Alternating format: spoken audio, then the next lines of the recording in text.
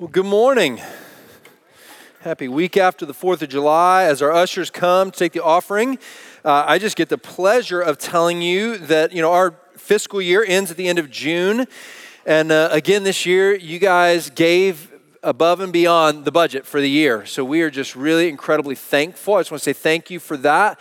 And that enables us, that kind of surplus enables us to be nimble when God brings opportunities that we can say yes to them. So we get excited about that. And not only that, but it gets us the opportunity to shore up some things that we've been in need of. So just thank you for your generosity. And I also want to say perhaps even more than that, not even perhaps, but definitely more than that, as your pastor, what really excites me about the kind of generosity that you all display is not what we're able to do as a church because of it.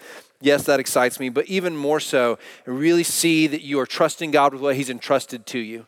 And in trusting Him with what He's entrusted to you, what I know is that act is equipping you to have your faith emboldened as different circumstances come into your life.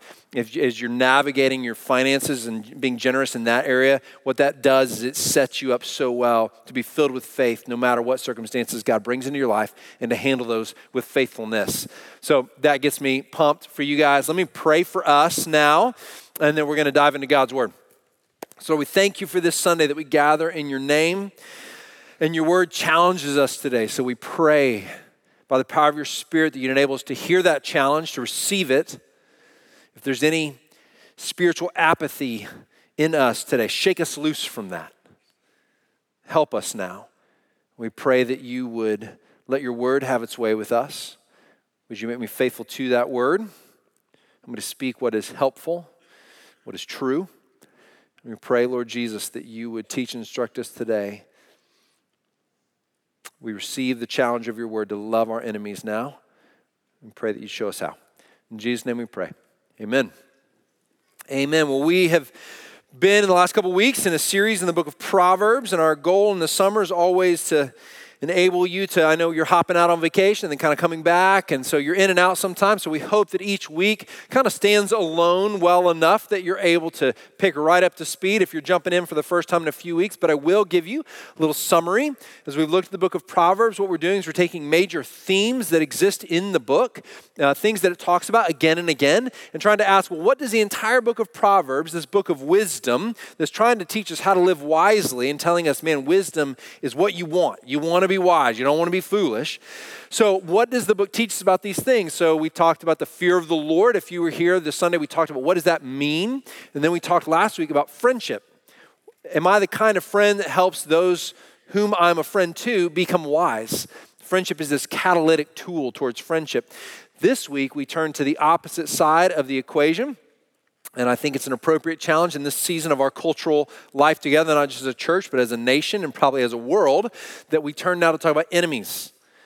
And the question in front of us is, how does a wise person treat their enemies? What does that look like?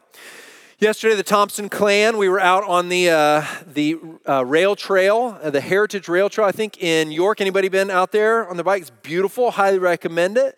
And so we were out on the rail trail. We were riding bikes, and we went, a couple miles out, coming a couple miles back. And because my kids are my kids, at least two of the three are exceptionally competitive. And so, I've got Deacon. I'm towing Deacon, and, he's kind of doing the mush husky thing the whole time. Just, Dad, get it going. Let's go. Let's move it along, right? So he's in the back, in the trailer, and Emerson, my middle, is in front of us, and we have hit the last couple hundred yards of the trail, and my son really wants to finish first. And so he's like, Dad, let's go. And Emerson really wants to finish first. So we've got a little race happening. And so Emerson's a little bit in front of us, and he's like, Dad, pass her. And I think I'm being a cute and good dad. I say, buddy, I don't know if we can pass her. She's too fast. And she gets this, I can see the smile on her face, and she bears down and pedals harder. I'm like, all right. And so then right out of say, I don't know, buddy. I don't know if we can pass her. I have no idea where this came from. My son goes, then cheat. I thought, wait, what? Where did that come from? So we stopped and we had a whole lecture, if you can't win fair, you don't want to win. He's like, Dad, cheat. He's been watching Blazing the Monster Machines. If you got young kids, that's a show. It's a good show. Math, science, physics, the whole deal. But there's a character on the show who tries to cheat every time. And my son has apparently not learned the lesson that character never wins.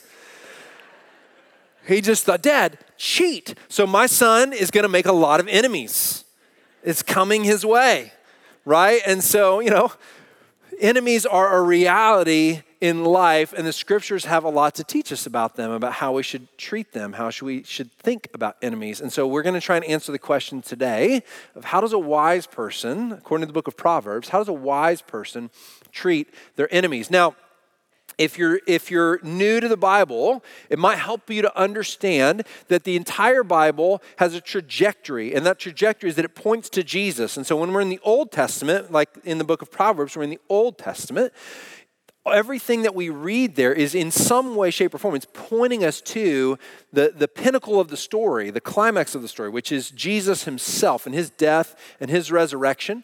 And so Proverbs is going to do that today, and then it's going to give us a lot of wisdom, and the summation of that wisdom that we're going to see in Proverbs is going to be found in the teaching of Jesus when it comes to enemies, that it's essentially kind of building up to what Jesus is going to teach us about enemies. So I want to start there in Matthew chapter 5, verse 43, and look at that for just a moment. And then as we go forward, what we'll find is even a greater summation. But let's tackle this question of how does a wise person treat their enemies. Let's break that into a few smaller questions that will help us. And the first is, who is my enemy? Do you recognize that in order to treat your enemies the way the Bible teaches you to treat them, you have to understand who your enemy is, yes? So let's talk about who is my enemy, then let's talk about how we treat them, and then let's talk about after that, let's talk about why we treat them that way. What's our motivation to do that? And then finally, we'll kind of encapsulate the whole thing with where do we find the power to do that? How do we actually live out the command that God has given us in relation to our enemies? So, in one sense, this first question, who's my enemy? I mean, in one sense, let me say that it doesn't actually matter that much to answer this question. In another sense, it matters very much. And let me tell you what I mean by that. When I say it doesn't matter all that much, in Matthew chapter 5, verse 43, we find Jesus saying, "You've heard it said, love your neighbor, but hate your enemy." Now, he's quoting Leviticus 19 when he says, love your neighbor. That was an Old Testament command. There is no command to hate your enemy. It had just become the kind of parable of the day. It had become a normal saying, love your neighbor and hate your enemy. And Jesus says, but I say to you, what? Love your enemies. So there's the summation of the teaching of Scripture when it comes to our enemies. We are to love our enemies.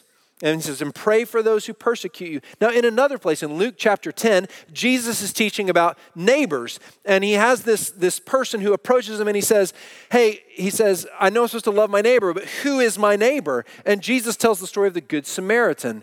And the parable of the Good Samaritan is meant to teach one lesson, and that lesson is this: everyone is your neighbor, including your enemy, right? And so if Jesus says, love your neighbor, and your enemy is also your neighbor, but here in Matthew chapter 5, he's kind of using neighbor differently. He's using neighbor as the person who you would automatically befriend, your fellow countryman, the person who thinks like you. Love that person. And then he says, but hate your enemy. And he says, no, but I tell you, love your enemy. In one sense, if he says love our neighbor and love our enemy, then there's a consistent theme there. That consistent theme is what, church? Love. So in some sense, can you see that it's like whether they're my enemy, whether they're my neighbor, my call is to do what? To love them. So in some sense, it doesn't matter that much whether they're my neighbor, my enemy. My job is to love them. But in another sense, it's really important to be able to identify what an enemy is according to the Scriptures so that we can do the job that we're supposed to do well. And that job is to love our enemies. Now, we often think about enemies a little differently than how the Bible talks about them. Let me just give you a very simple definition of who is my enemy. My enemy is someone who is actively seeking to harm me.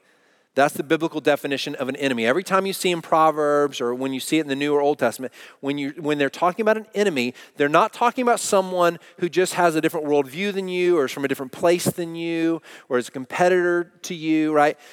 They're talking about someone who's actively seeking to harm you, and more times than not, they're perpetrating evil in order to do that. They're perpetrating evil in order to harm you. And that's what makes an enemy, someone who perpetrates evil in order to harm you. So let's just think for a minute then, who is not my enemy according to that? And this is the important part I probably want you to really wrestle with today. Who is not my enemy? People of different religious beliefs are not my enemy. People of different political convictions are not my enemy. People from different national or racial backgrounds, not my enemy. My competitor for advancement in my career, not my enemy. The person whose personality just grates on me, not my enemy. These people may be enemies, but they're not enemies based upon any of those categories. Does that make sense?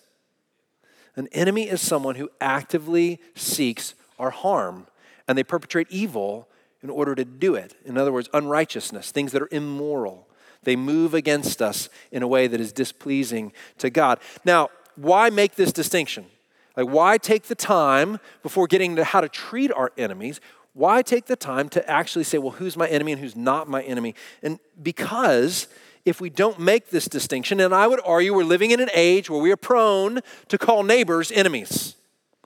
We are prone to imagine that people are our enemies who do not fit this definition of enemy. And the problem is when we do that, it makes it harder to love a real enemy. It makes it much harder to love someone who's a real enemy. Because here's what happens. If I'm categorizing someone as my enemy and I'm seeking to love them, but really they're not truly an enemy. They're not actively seeking to persecute me or harm me. They're not perpetrating evil. They're just perhaps a competitor or someone I don't like or someone with a different worldview. And when I categorize that person as an enemy, what I do is I give myself basically a bunch of kudos for loving them well. But then when someone comes and actually commits evil against me, am I going to be able to love them? Probably not. Because what I've done is I've lowered the bar. Rather than understanding when it says love your enemies, it means love the person who is radically against you. Love the person who is actively harming you. And that, look, friends, when I say love your enemies, I know what you all hear is a really nice theory, a quaint idea, but you need to understand that when Jesus says love your enemies, he is giving us a radical, not theory or idea, a radical command by which all followers of his must live. If you are to be a follower of Christ, you must love your enemies. It's not optional. It's not a nice idea. It's not quaint. It's really hard. When we miscategorize, what we do is we make it even harder to actually love a true enemy. To live this command, we have to start seeing enemies as neighbors and stop seeing neighbors as enemies. We've got to be able to have our categories clear. All right, so if that's what an enemy is, then let's move forward then to that question, that second question. How should I treat my enemies? And I said that the summation of the biblical teaching on this is found in Matthew chapter 5, where Jesus teaches us, love your enemies. You know, you've heard it said, but I say to you, love your enemies. Pray for those who persecute you. And what Proverbs does is it gives us what I would say, like it gives us some meat on the bone, right? Here's the deal. When I say love your enemies, this happened after first service. This is so complex and it's so nuanced and there's so many different circumstances that any number of you could be in right now as it pertains to enemies, that the Bible assumes that we're going to be really wise people filled with the Spirit of God who can deal with a variety of circumstances. Afterwards, I had at least 3 or 4 people come up to me and go, what about this situation? And there's no way that I'm going to be able to address every situation from up here. Can we agree with that? But here's what Proverbs is going to do. It's going to try and say, if the general overarching command is love your enemies, Proverbs is going to put some meat on the bone to that. And it's going to try and fill us with some again, I love Proverbs because it's so practical. It just wants to say, here's what that really looks like in the day-to-day grind of life. Here's what that really looks like. And we're going to look at 3 Proverbs that teach us about how we actually love our enemies, what we don't do and what we do. So let's look at it together.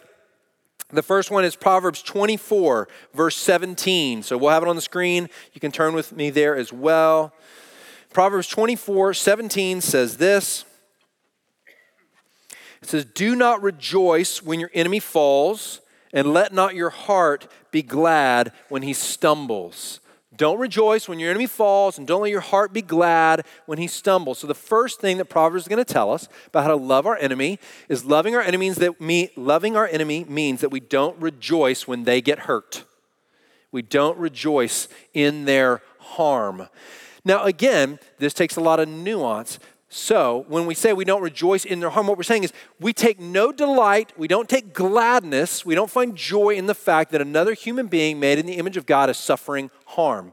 But let's think about this for a minute, because this seems like counterintuitive. If someone is my enemy and actively seeking to harm me, and their harm probably means they're not going to be able to do that anymore, doesn't that seem like something we should delight in? It seems really hard not to delight in it, right? So let me ask this. Here's the kind of nuanced perspective that the Spirit of God is working or means to work within us. Should I be glad and rejoice that I'm no longer being harmed? Yeah, the answer is yes. Some of you are like, I don't know now that you're saying this. The answer is yes. You should be glad when you're not being harmed. Should I rejoice and be glad that the evil that's been being brought into the world by this enemy, should I be glad that that evil has ceased to exist? Yes, absolutely. Yeah, you can be confident, right? Anytime evil is eliminated from the world, God is glad. This is a good thing, right? But what we don't do, where we stop short, is we stop short of delighting that another being made in the image of God is suffering harm. It is right and good to delight that we are no longer being harmed. It's right and good to delight in the fact that evil is no longer being perpetrated perpetually. That's a good thing. But we don't delight, we don't rejoice that this other human being, even our enemy, is suffering harm. Remember what Jesus said back in the Matthew 5 passage, and we're going to get to all our whys at the end. It's very hard for me to backload all the whys because every time I give a what, like do this, I so want to run to the why really fast. But I'm resisting the urge today, okay, guys? Resisting the urge. But now that I've said that, I'm not going to resist the urge. Because in Matthew chapter 5, we're going to look at the Proverbs whys. But Matthew chapter 5, what did he say? He says, love your enemy, pray for those who persecute you, so that you will be sons, and we can say daughters too, of your Father who is in heaven. In other words, you are identified as a child of God when you choose to live this way. When you choose to love your enemies, you are identified, you are seen for what you are, which is you are a child of the King.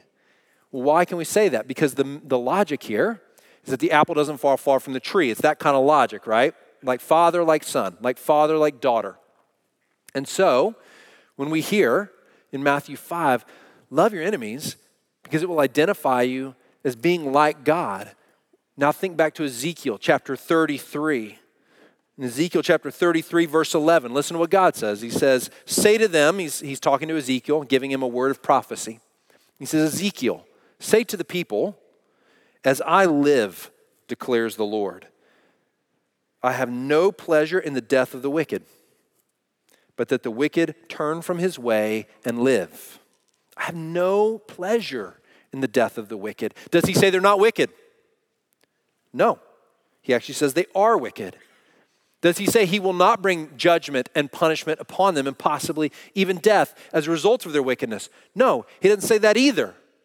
He says, I have no delight in the death of the wicked. I'd rather they turn and live. The assumption is if they don't turn, they won't live. But I'd rather they turn and then live.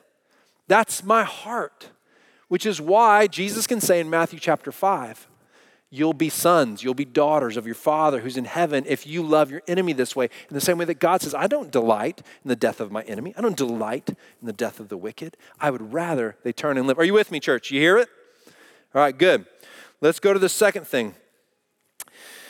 Now, these build upon one another. So recognize that first one may feel hard, like don't let my emotional state be such that I get pleasure out of the suffering of my enemy. That's the first bar. You might think, okay, maybe I could do that.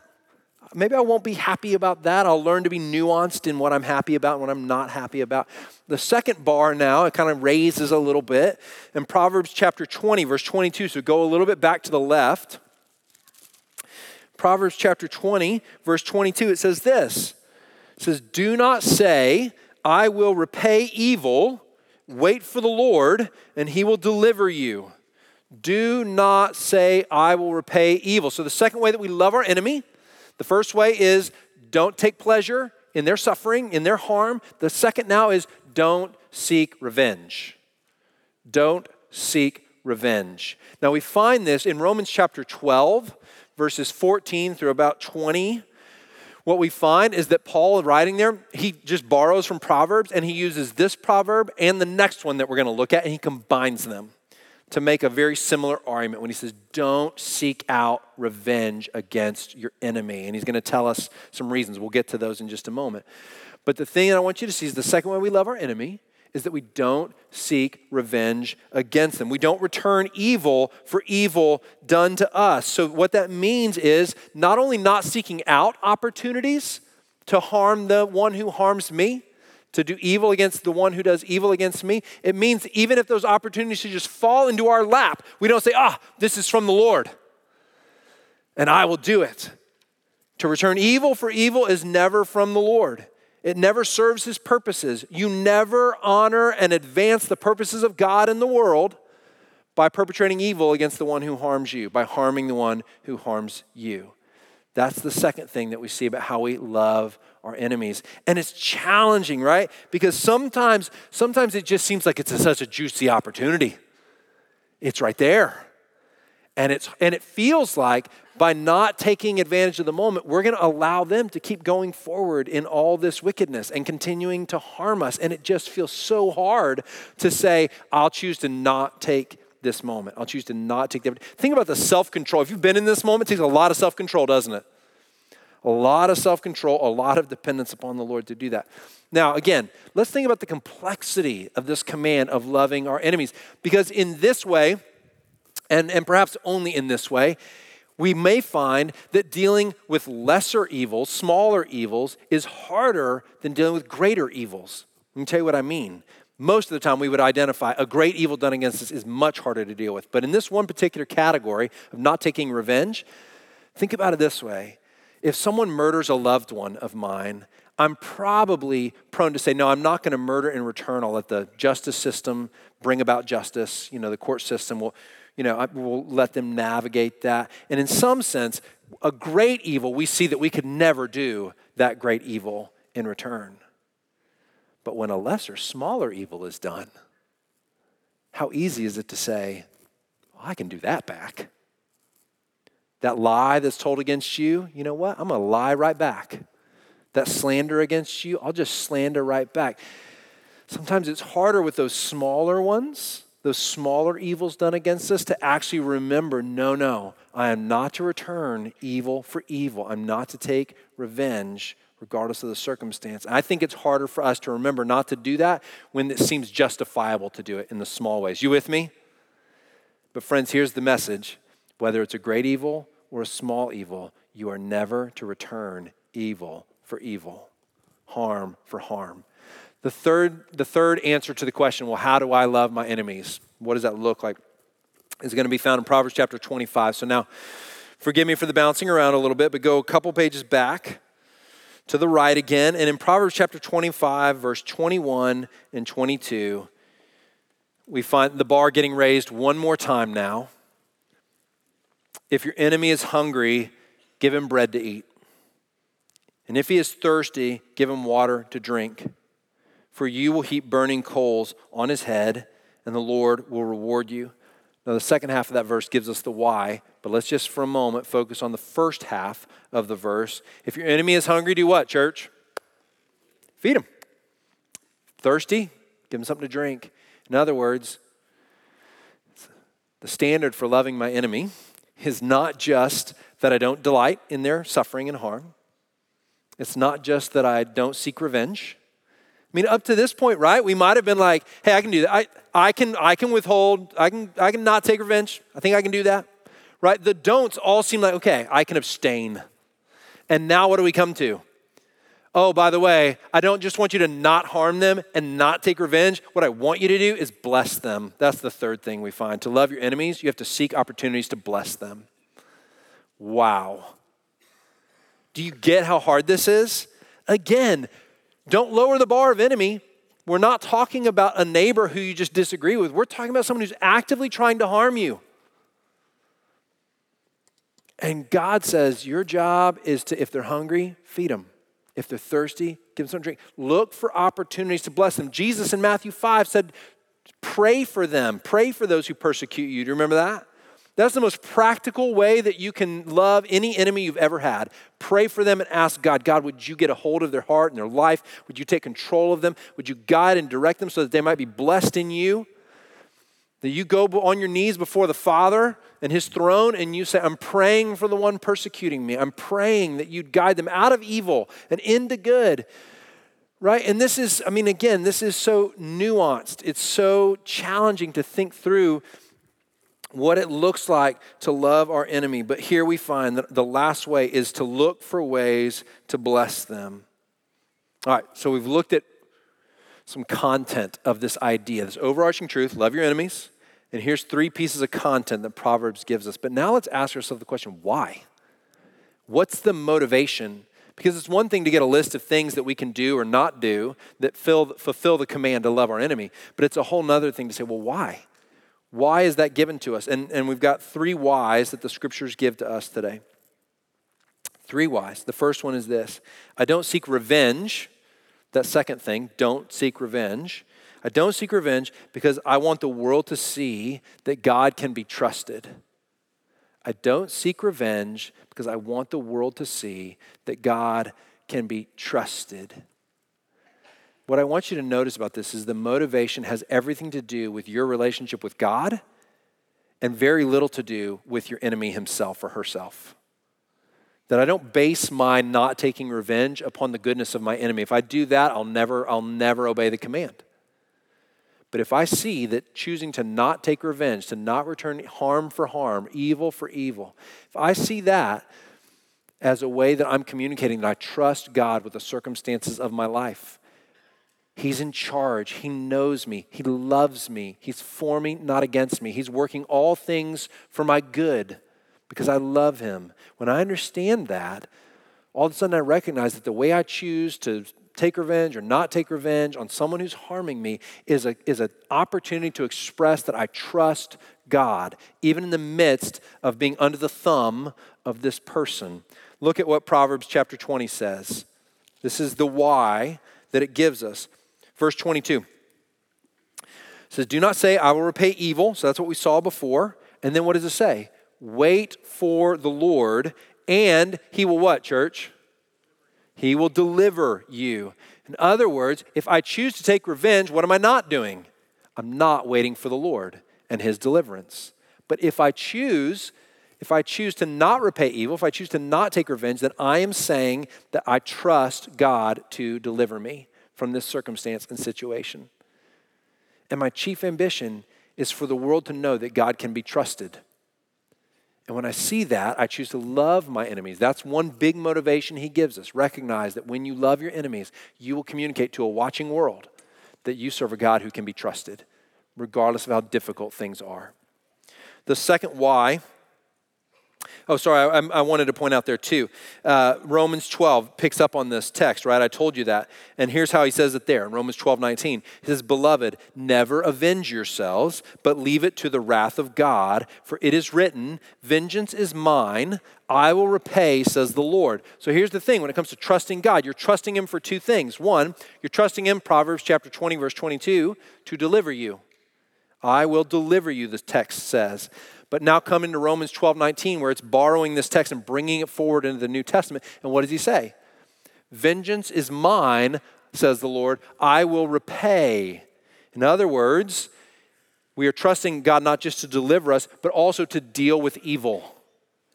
To deal with evil. As a church, as a follower of Jesus, never believe that any evil will go undealt with. All evil will ultimately and always be dealt with. We need to know that as those who are capable of performing evil, right? That should strike fear into us that we don't want to perform evil.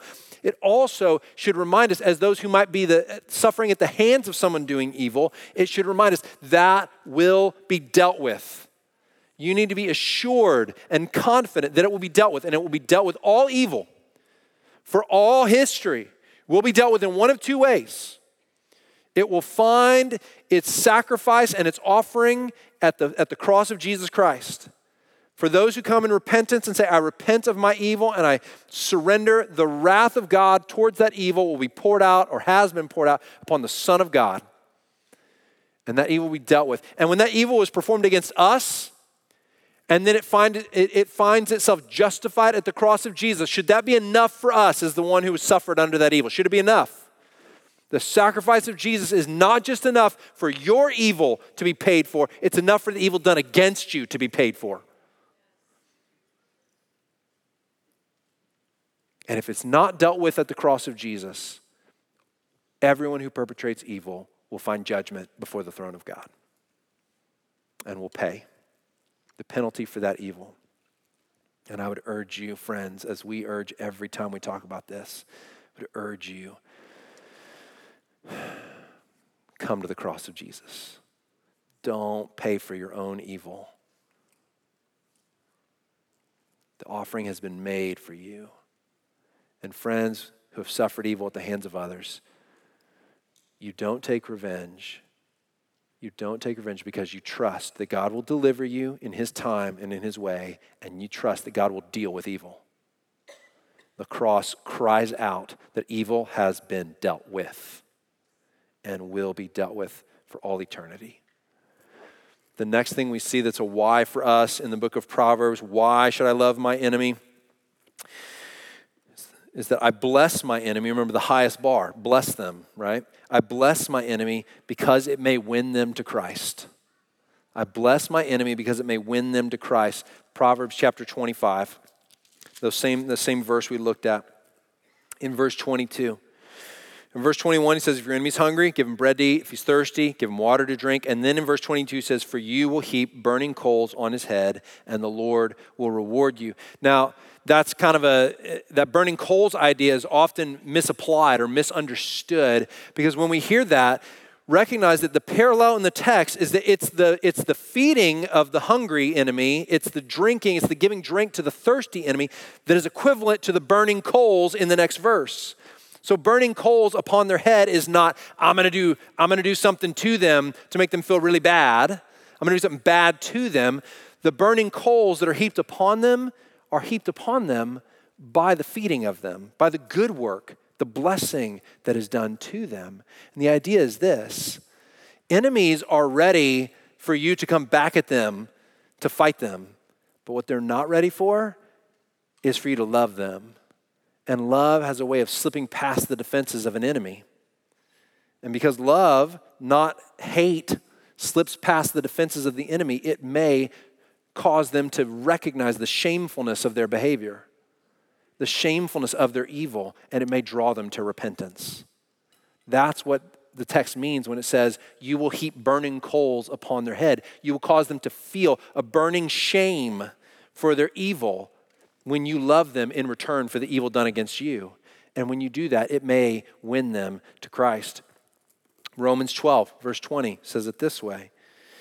It quotes this text, feed them if they're hungry, give them drink if they're thirsty. It quotes that, and then it says, do not be overcome by evil, but overcome evil with good.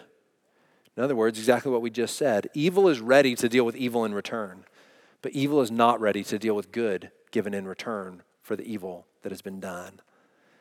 And it might draw them. Now, friends, let me just acknowledge that what this assumes is that seeing people come to God in Christ Jesus, seeing people reconciled to God through Jesus, is a motivator for you. It assumes that. Like, this motivation is no help to you if you don't have some evangelistic fervor in your life. If you don't want to see people, if you don't want to see Christ glorified by redeeming people through his blood, if you don't want to see that and you're not actively participating in that happening, then this motivation isn't going to help you. Because the only way to say, oh, not only will I not seek revenge, but I'll actually try and bless my enemy. The only way to actually try and do that act of love, to bless the enemy, is to have as a motivation in your heart that you want to see people reconciled to God in Christ. And when you want that, when you desire that, then it becomes fuel. Look, the glory of Christ is the primary motive for evangelizing, for telling people about Jesus. That's the primary motive because you want Christ's glory, and it glorifies him when he saves someone, yes? Yeah, it glorifies him when he saves someone. But guess what a little side benefit is to you and I?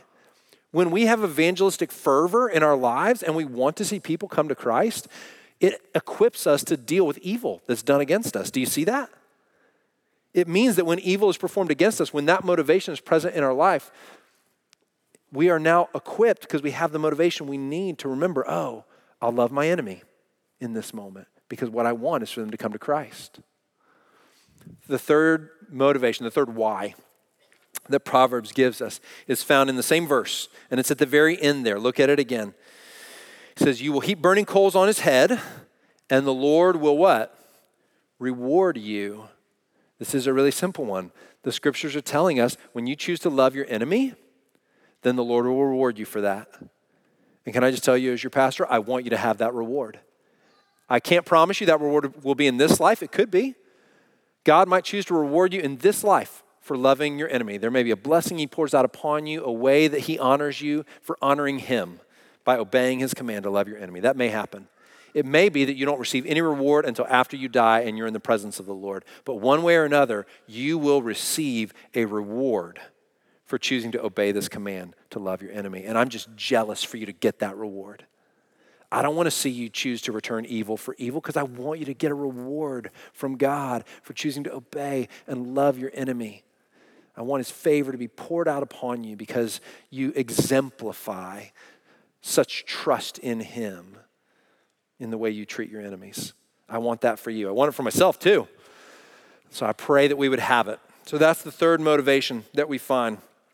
Now, we come to just the conclusion. Where do I find the ability to do this? How? So we said, how am I supposed to treat my enemy? What does that look like? We said, who's my enemy? And then we said, well, what's the motivation? But where does the power come from? Look with me at Romans 5. Romans 5, verse 10 says this. I'm flipping with you here. Romans chapter 5, verse 10. For if while we were enemies, we were reconciled to God by the death of his Son, much more, now that we are reconciled, shall we be saved by his life. The power to love your enemy in all these ways Proverbs just told us, it comes from understanding that you were God's enemy and that he loved you and saved you in the most costly way possible. Not because you washed yourself up a little bit and got yourself out of the status of being his enemy and kind of became indifferent towards him somehow, or maybe even just were kind of in this morally neutral spot towards God. And then once you were there, once you worked yourself there, then God sent Jesus to die for you. Is that what the scriptures teach us? No. While we were what? Enemies. Enemies.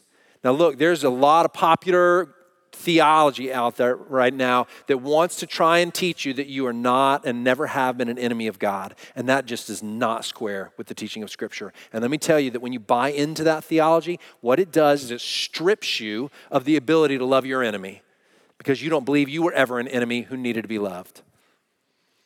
But indeed you were, and so was I. But while we were enemies, God reconciled us to himself in the most costly way possible. He didn't wait for you or I to take a step towards him. We were antagonistic, seeking his harm, steeped in evil. And God sent Jesus. Now, does that not cause you to be stirred? How can I not love my enemy when the King on high loved me when I was his enemy? How can I fail to feed my enemy when he's hungry? Give him drink when he's thirsty. Pray for him while he persecutes me. How can I fail to do these things when my Father in heaven has done it for me?